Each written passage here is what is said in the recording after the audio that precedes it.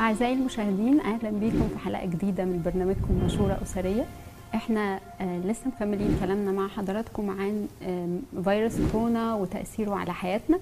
بس رحبوا معايا الأول بضيفنا اللي منورنا ومباركنا نيافة الحبر الجليل الأنبا يوسف، أسقف جنوب الولايات المتحدة الأمريكية والحاصل على الدكتوراه في المشورة الأسرية. أهلا بنيافتك يا سيدنا. أهلا بيك. سيدنا، يمكن كان ختام حلقتنا المرة اللي فاتت إنه ان هي كورونا بس مش محتاجه علاج بس جسدي، لكن هي محتاجه علاج نفسي وروحي. ونيافتك كنت شرحت لنا ازاي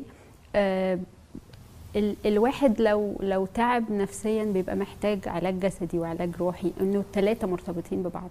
يمكن اللي بيحصل انه اي حد بيبقى عيان باي مرض تاني بنقدر الناس تبقى جنبه، تقف جنبه، تطبطب عليه، تقول له حاجات كلام يشجعه. لكن للأسف اللي بيحصل في فيروس كورونا إنه اللي بيعيا بيبقى معزول، ويمكن ده بيبقى سبب من أسباب إنه نفسيا الواحد بينهار، إنه لاقي نفسه لوحده وكل الناس خايفة تقرب منه، حتى لو ده غصب عننا، لأنه ده يعني ده فيروس وبيعدي وكل الحاجات اللي احنا عارفينها دي. فازاي احنا نقدر نبقى واقفين معاهم نفسيا وروحيا، وفي نفس الوقت نحاول ان احنا نسبورت زم نفسيا، لانه ده بيبقى مهم قوي. طبعا نشكر ربنا ان حاليا ان التواصل بقى سهل. يعني اغلب الناس اللي بيبقوا حتى معزولين بيبقوا معاهم تليفوناتهم، فممكن يكون التواصل عن طريق يعني التليفون العادي او حتى عن طريق فيديو كول. ممكن لو ناس يعني على اكسجين ولا واي باد ولا كده، ممكن عن طريق تكست مسج. يعني في نوع من التواصل زائد. يعني انا قريت ان حاليا ان على ما اعتقد بعد 14 يوم من الاعراض يكون الفيروس ضعف تقريبا، بيكون مش معدي. فما بيعديش. يعني حتى لو هو بوزيتيف ما بيبقاش معدي. ودي تصريحات السي دي سي يعني. فانا اي ثينك وانس ان الدكاتره ديكلير ان الشخص ده خلاص مش معدي، خلاص نقدر هنا بقى يعني برضه ممكن واحد بقى يزوره في المستشفى ونروح ونطمن عليه. يعني كان زمان في العهد القديم الناس اللي عندهم البرص ما قدروش يلمسوا حد لان ده مرض معدي. وكان ينادي يقول ابرص من بعيد. فنقرا كده في الانجيل ان في واحد ابرص جه للسيد المسيح وقال له ان اردت تقدر تطهرني. فيقول مد المسيح يده ولمسه وقال له اريد فاطهر. فانا كتير يعني اقف عند كلمه ان هو لمسه. طب هو السيد المسيح كان محتاج ان يلمسه؟ هو كان ممكن يقول له اريد فاطهر وكان يطهر على طول. طب لمسه ليه؟ ده علاج نفسي، لان هو بقاله فتره محدش، الناس بتخاف منه، بتبعد عنه، بتنفر منه. فسيدنا المسيح عايز يقول له لا انت مقبول، وراح ولمسه، اداله الاحساس بالقبول. فدي كانت نقطه مهمه جدا جدا يعني. فبرضو ان التواصل مع دولت في البدايه في فتره العزل عن طريق التليفون او عن طريق حتى الفيديو كولز، تكست مسج، بيبقى مهم.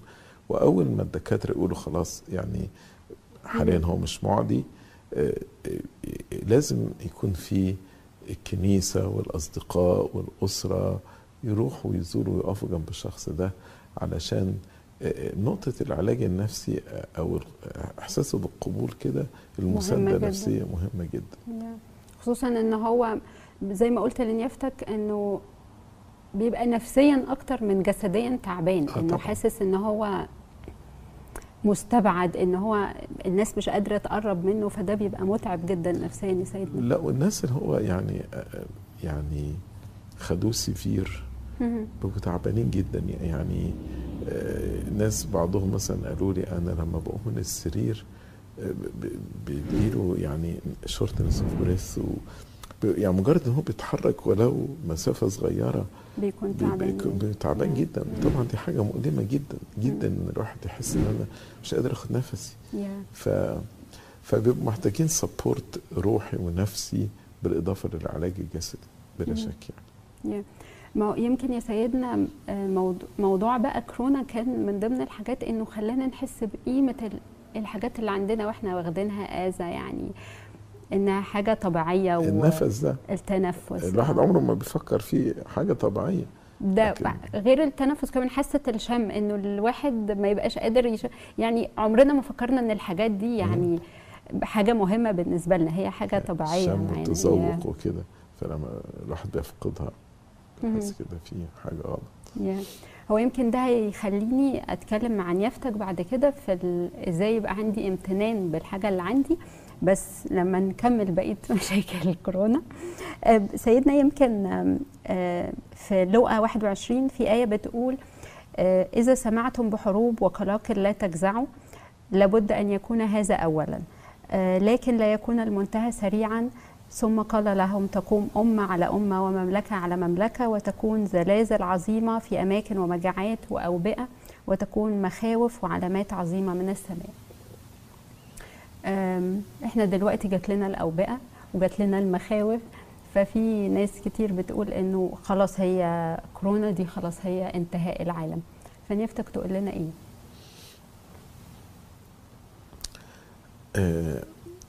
معلمنا بولس الرسول قال في رسالته لتسالونيكي لما ابتدت الناس تقول يعني خلاص العالم قرب وانتهاءه قرب وكده، قال لا، قال في علامتين مهمين جدا جدا لابد ان هم يحدثوا علشان نكون وصلنا لنهايه العالم. العلامه الاولى اللي هي الارتداد، قال كده على سيد المسيح لا ياتي ان لم ياتي الارتداد اولا. والعلامه الثانيه ان يظهر انسان الخطيه. مع وجود العلامتين دولت ان نقدر نقول ان احنا وصلنا لنهايه العالم. هل حاليا نقدر نقول ان احنا ابتدينا نخش في مرحلة الارتداد على اساس ان البلاد الغرب اللي هو كان معروف ان هو يعني اغلبه مسيحي، ابتدى الغرب يدخل في الالحاد؟ وزي ما قلت في حلقة سابقة ان قريت ريبورت ان هنا في امريكا العضوية الكنسية في كل الكنائس يعني قلت عن 50%. وحتى الناس يعني اللي بيروحوا الكنيسة مش كلهم يعني إيمانهم قوي، يعني عندهم التشكيك والفلسفات الخاطئة اللي ابتدت تسيطر على ذهنهم يعني. ما زال في العالم يعني لو هتبص على الستاتستكس بتاعت الناس المتدينين يعني سوري ديانات الناس، هنلاقي المسيحية ما زالت أعلى رقم في العالم. ده لغاية النهاردة يعني. فلما الرقم ده يقل ده ممكن نقول ابتدى الارتداد يحدث في العالم. لكن نقدر نقول احنا في بوادر الارتداد دلوقتي، يعني اللي انا شايفه ان ده بوادر ارتداد والشر اللي عمال يزيد في العالم، ما هو ده نوع برضه عن الارتداد. الشر اللي بيزيد بطريقه بشعه بشكل مخيف. يعني الواحد ما شافش الشر ده قبل كده. كان في يعني خطيه موجوده بس دلوقتي الخطيه بتدافع عن نفسها وبتقول انها مش خطيه وبتقنع الناس. يعني كانت الخطيه مستحيه زمان، دلوقتي الخطيه مش مستحيه.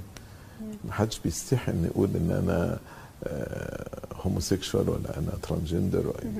الخطيه مش مستحيه.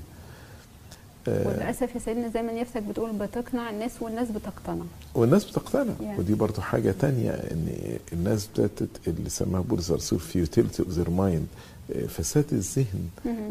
الذهن بقي فاسد يعني. لكن العالم مر بحاجات زي مثلا الحروب العالميه، ما ده كان حروب عالميه. كان ممكن يقولوا ان خلاص نهايه العالم. في اوبئه حصلت برضو على يعني اولموست في كل العالم يعني. على ما اعتقد 1918 في وباء يعني حصلت اوبئه يعني.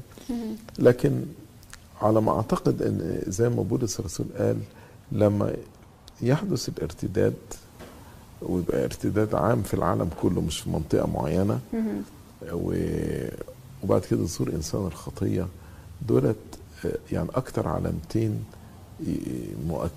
مؤكدتين ان خلاص احنا داخلين على نهايه العالم.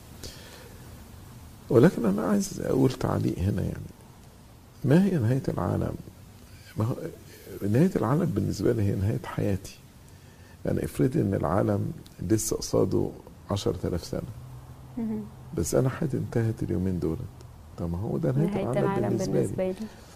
وربنا حذرنا كتير من حكايه ان ايه، قال ليس لكم ان تعرفوا الازمنه والاوقات التي جعلها الاب في سلطانه.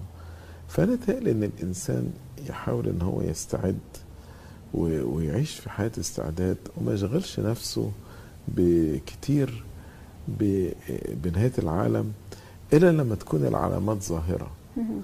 ولما تكون العلامات ظاهره واضحه، لان ربنا مش اله تشويش يعني. خلاص نقدر نقول فعلا دي نهايه العالم، ان ده خلاص انسان الخطيه ظهر، احنا دخلنا في المراحل دي اللي هي موجوده في نهايه العالم. سيدنا كان في الناس اللي هي بتقرا الابراج والمستقبل والحاجات دي، فكان في كتاب من ضمن الكتب كانت واحده بتقول انه في 2020 هيكون في فيروس هيسيب الجهاز التنفسي. فابتدت الناس تقول لا طب ثواني بقى، يعني ده في ناس شايفه هي وعارفه ايه اللي بيحصل في المستقبل غير ربنا. ده الناس تبقى متشككه ومتشتته اكتر. فنيافتك تقول ايه؟ يعني انه حد قال انه في فيروس وهيسيب الجهاز التنفسي وبالفعل حصل. اولا فاكره في بيت الشعر بيقول كذب المنجمون ولو صدقوا. يعني في احيانا بتبقى تخمينات لحاجات هتحصل. يعني مثلا الكورونا ده مش اول مره يجي، يعني جه في كذا نوع منه، وكان بيبقى فيه توقعات ان يحصل كذا فاريشن منه ويصدر. يعني على ما اعتقد من كام سنه في موفي برضو نفس الكلام شرح كان ايه اللي هيحصل في مع مرض كورونا يعني. لكن في الاخر يعني هل ان ده يخلي ان نصدق في التنجيم والابراج والكلام ده؟ لا طبعا، يعني ده مش استحاله ان احنا نصدق فيهم.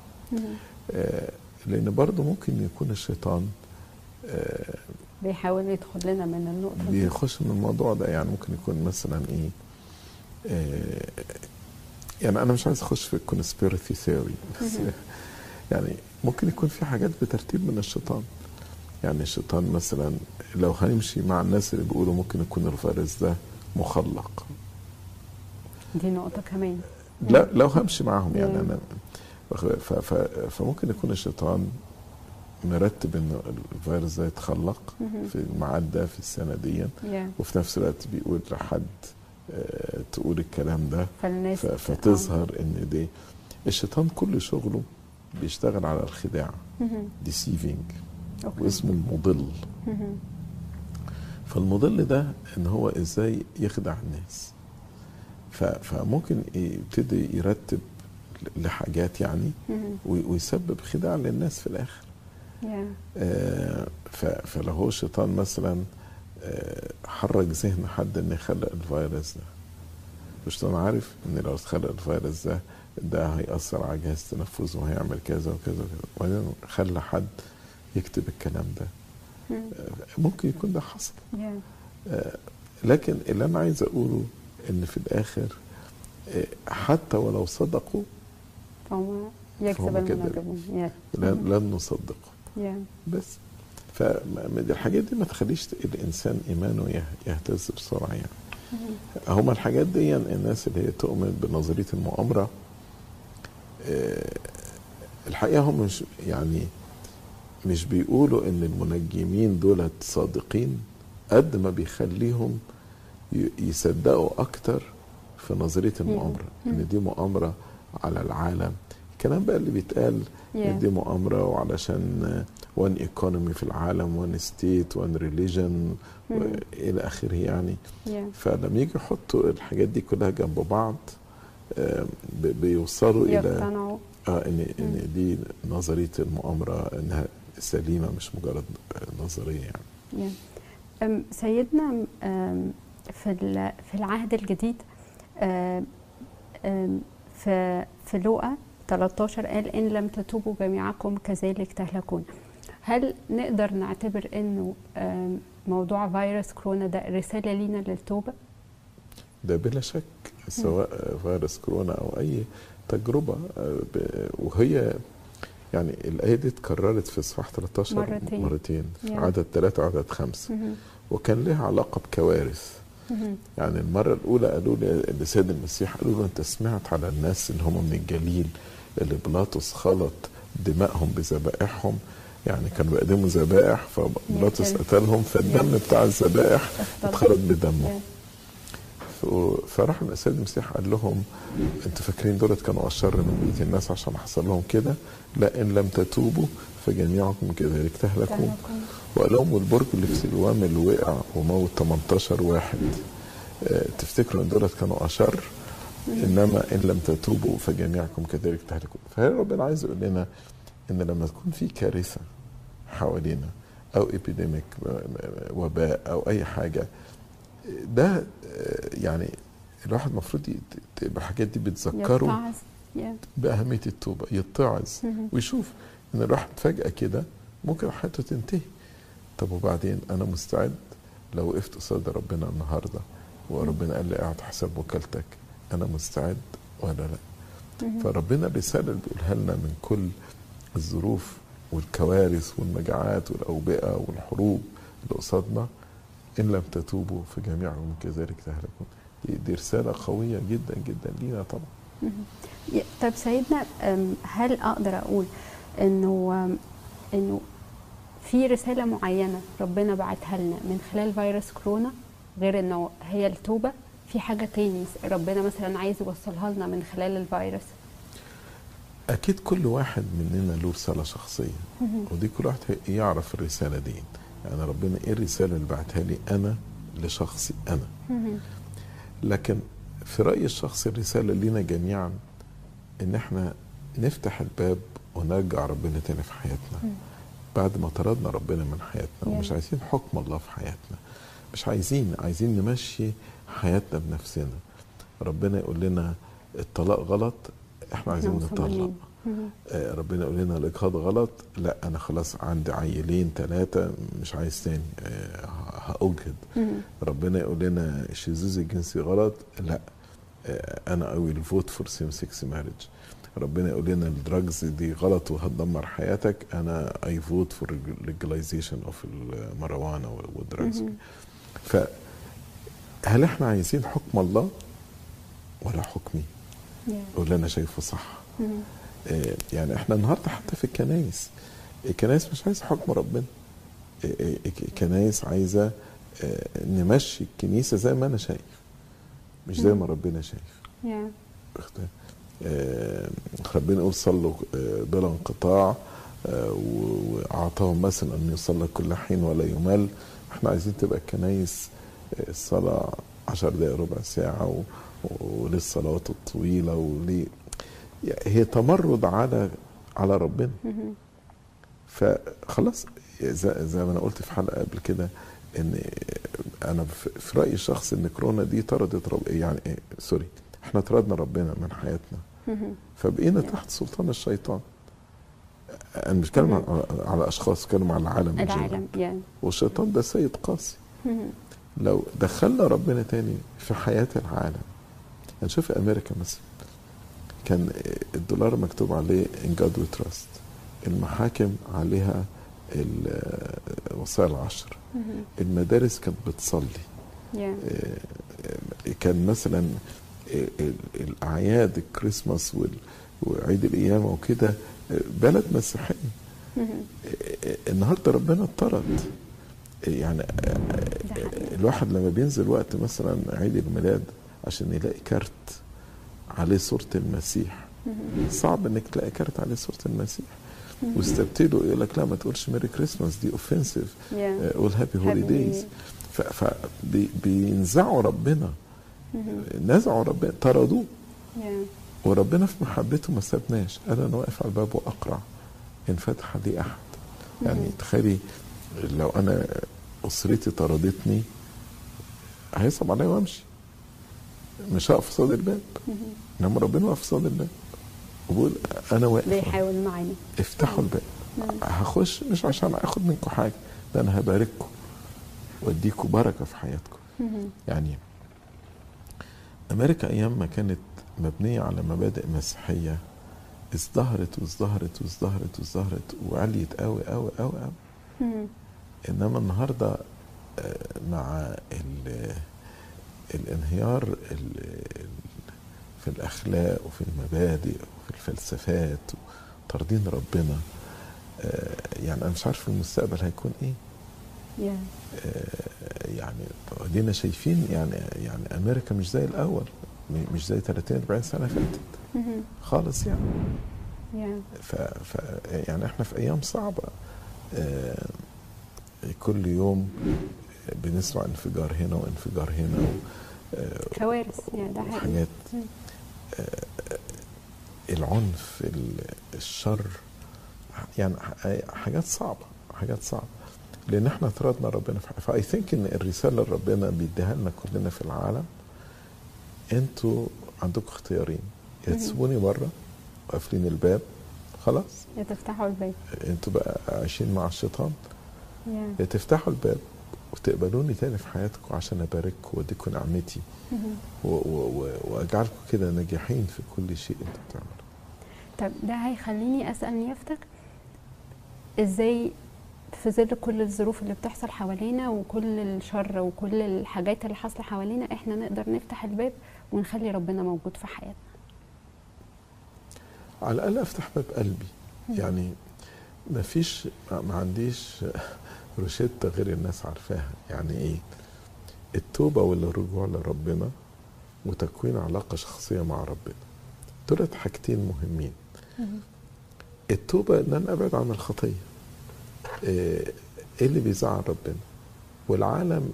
يعني لو انا هلخص كل الخطايا اللي في العالم تحت 3 مجموعات زي ما بولس الرسول قال عنهم، اللي هي الناس يكونوا محبين لذواتهم، محبة الذات اللي هي كبرياء، محبين للمال، ومحبين للذات، دي في رسالة تيموثاوس. love of pleasure, love of pride and love of money.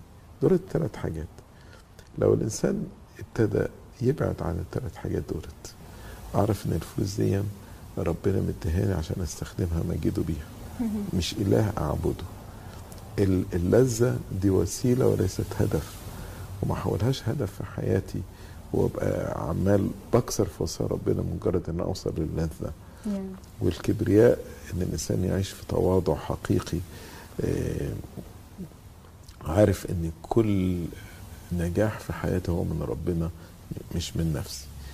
ده التوبة، ان انا ابعد عن الخطايا وفي نفس الوقت ابتدي اخش في علاقة مع ربنا. انا لو بفتح الباب لربنا معناه عايز اخش في علاقة معاه من خلال الصلاة، من خلال الكتاب المقدس، من خلال حضور الكنيسة، من خلال الاسرار، الاعتراف والتناول. كل الحاجات دي بتدخلني في عشرة حقيقية مع الله. يبقى انا كده رجعت ربنا في حياتي، انا كده فتحت ربنا، قلت له تعالى املك يا رب على قلبي. احد الشعانين هنحتفل بدخول ربنا اورشليم كملك، نفس الكلام ده دخول ربنا لقلبي عشان يملك على قلبي. النهارده مين اللي بيملك عليا؟ الخطيه، المال، اللذه، الذات، ولا ربنا هو اللي بيملك قلبي؟ سيدنا احنا للاسف وقت حلقتنا خلص، بس اكيد كمان كان في سلبيات على الأسرة نفسها بسبب فيروس كورونا والحاجات اللي حصلت كتير بسبب الفيروس. فاحنا ده اللي هنكمله مع نيافتك في الحلقة اللي جاية. احنا ختاما بنشكر نيافتك جدا. نيافتك نورتنا وباركتنا يا سيدنا. شكرا ليك. شكرا لكم. أعزائي المشاهدين، أنا ختاما بشكركم وبتمنى أن كلنا نركز في أنه اللي بيكون بيملك على قلوبنا هو الله، مش اللذة ولا الشهوة. أنا ختاما بشكركم وأشوفكم على خير في حلقة جديدة من برنامج مشورة أسرية.